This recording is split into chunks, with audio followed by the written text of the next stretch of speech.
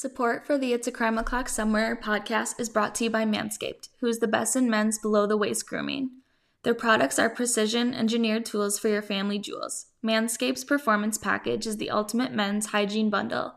Join over 7 million men worldwide who trust Manscaped with this exclusive offer for you. 20% off plus free worldwide shipping with the code CRIMEO'CLOCK at manscaped.com. If my math is correct, that's about 14 million balls. The Performance Package 4.0 has arrived, and oh man, it is a game changer.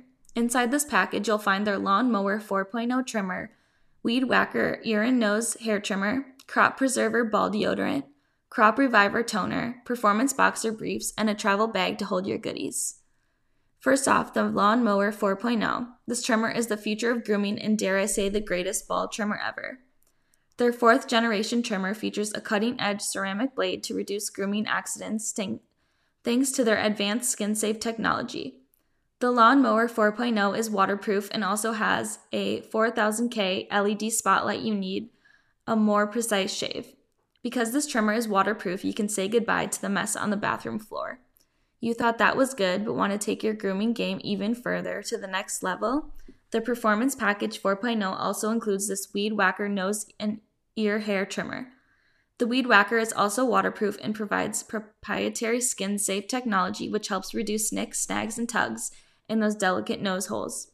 Their Crop Preserver ball deodorant and Crop Reviver ball toner will change the way you approach your hygiene routine. Trust me when I say this, fellas, your balls will thank you. Manscaped even threw in 2 free gifts to their Performance Package 4.0, the Manscaped Boxers and the Shed Travel Bag. Bring your comfort in boxers to another level. My husband loves the boxers, and I have ended up stealing the travel bag to use for extra storage. It's time to take care of yourself, so go to manscaped.com and get 20% off plus free shipping with the code CRIMEO'CLOCK. Get 20% off and free shipping with the code CRIMEO'CLOCK at manscaped.com. That's 20% off with free shipping at manscaped.com and use code CRIMEO'CLOCK. Unlock your confidence and always use the right tools for the job with Manscaped. Welcome back to another episode of the It's a Crime O'Clock Somewhere podcast. This is episode 109. Today I'll be talking about the murder of a 55-year-old woman named Monica Schmeyer. My sources for today's episode are an episode of Forensic Files 2, Season 2, Episode 8, titled The Orange Shorts, Oxygen.com, PennLive.com, YorkDispatch.com, and MyCrimeLibrary.com. As usual, all of my sources will be linked in today's show notes.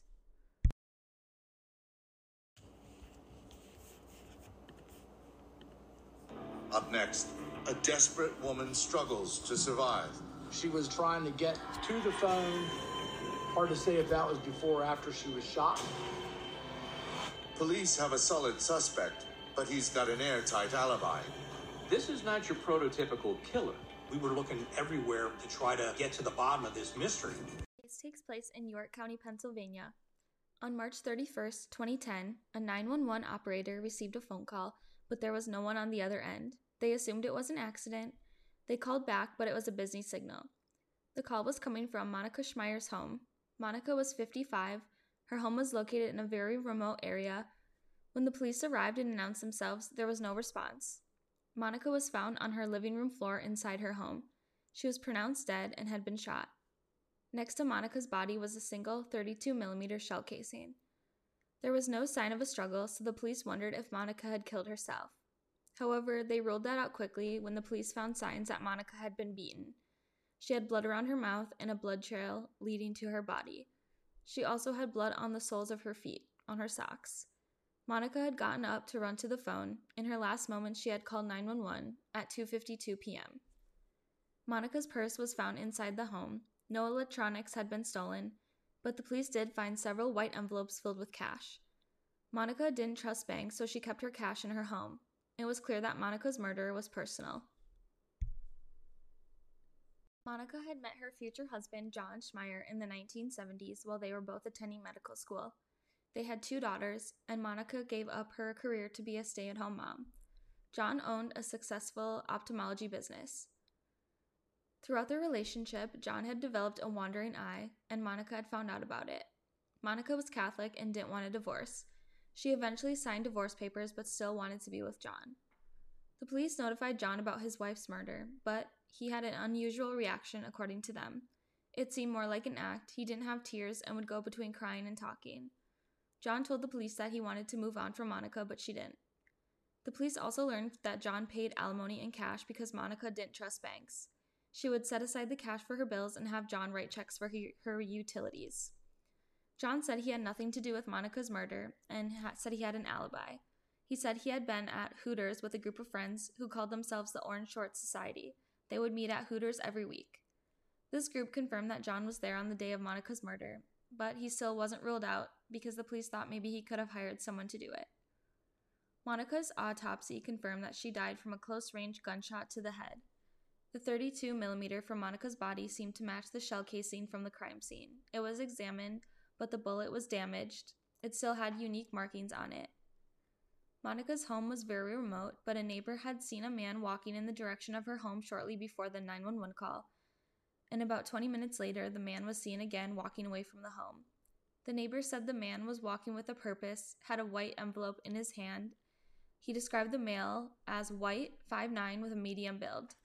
A second witness also confirmed to see a similar-looking man. They said he had walked up a hill away from Monica's home, and then he was seen driving away in a silver work van.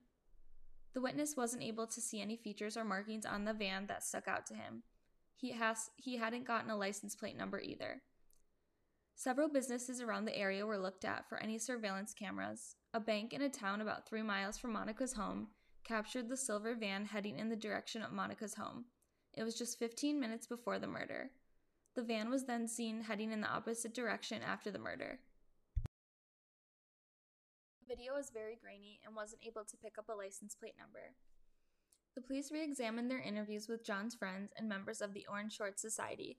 The members had been joined by a woman named Sarah Powell who was engaged to one of the members named Tim Jacoby. Tim hadn't been at the meeting on the day of the murder. Tim was 5'9", white, and had a medium build. He was 37 and worked as an engineer. He had a history of armed robbery. He had robbed a jewelry store and pled no contest. He received no jail time. Records showed that he owned a .32 millimeter Cal-Tech semi-automatic pistol. Tim didn't seem to know Monica, but knew of her through John. The police wondered if John had paid Tim to kill her. The records from Tim's work showed that he drove a silver work van. It also showed that it was the same make and model from the one on the surveillance footage. A search warrant was obtained for Tim's home. Sarah threw up during the search as she was obviously devastated. The murder weapon wasn't found in the home, but the police did find a .32 millimeter Cal-Tech barrel. The inside of the barrel had been damaged from someone scratching it with a tool. Test bullets were shot from the damaged gun, but the scratches had made it impossible to see if there were any unique markings on the bullets. Tim often went to his parents' farm for target practice. The police searched the property. Inside, they found a receipt, ammunition, and a box from the Cal-Tech gun. The gun itself wasn't found. Near the area where Tim would shoot for target practice, the police found 4 shell casings. The manufacturer was Speer, just like the casing found in Monica's home. Markings on the shell casings were confirmed to be similar to the ones found in Monica's living room. Tim Jacoby was arrested and charged with first-degree murder. The police dug into John's financial records, and there were no records that John had paid Tim. The police started to believe that Tim knew that Monica had cash and targeted her because John had complained about it all the time, which Sarah confirmed that John did complain about having to pay alimony. Tim went to the house and didn't think that Monica would fight back. Tim hit her in the face and shot her in the head while she tried to call 911. In October 2014, Tim Jacoby was convicted of first-degree murder and sentenced to death, and he remains on death row. According to PennLive.com, Sarah had actually testified that John would discuss the relationship he had with his ex-wife. Sarah also had seen a cut on Tim's hand on the day of the murder. Obviously, there is still suspicion that John was involved, but it could also be true that Tim did it all on his own. He knew from John that Monica kept money around the home, and he took the opportunity to kill Monica and take the money for himself.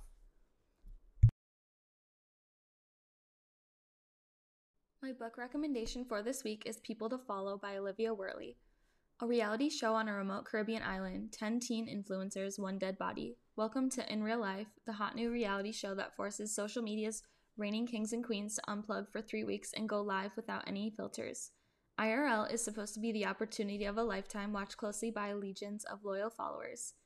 But for these rising stars, including Elodie, an Instagram model with an impulsive streak, Kira, a child star turned fitness influencer, Logan, a disgraced TikTok celeb with a secret, and Max, a YouTuber famous for exposés on his fellow creators, it's about to turn into a nightmare. When the production crew fails to show up and one of their own meets a violent end, these 9 little influencers find themselves stranded with a dead body and no way to reach the outside world. When they start receiving messages from a mysterious sponsor threatening to expose their darkest secrets, they realize that they've been lured into a deadly game and one of them might be pulling the strings. With the body count rising and cameras tracking their every move, the creators must figure out who is trying to get them canceled, like literally before their #1 follower strikes again. Whether we like it or not, influencers are a common trend, whether it's on social media or various reality shows. I definitely didn't know if I was going to like this book or not. It was okay. It was pretty good. Many of the characters are, shall we say, self-absorbed and not likable, but I think that was the point. I also liked that there were twists and turns. I definitely thought I was not going to enjoy this book, but I did, and I give it an 8 out of 10. I also like watching trashy reality shows, so. Thank you again to Manscaped for sponsoring today's episode. For 20% off plus free shipping, use code CRIMEO'CLOCK. Please subscribe to my blog, follow me on Instagram and Twitter, email me at itscrimeoclocksomewhere@gmail.com, buy me a coffee, and please leave me a 5-star rating and review if you're enjoying this podcast. I'll be back next week with an all-new case and book recommendation, and remember, it's Crime O'Clock somewhere.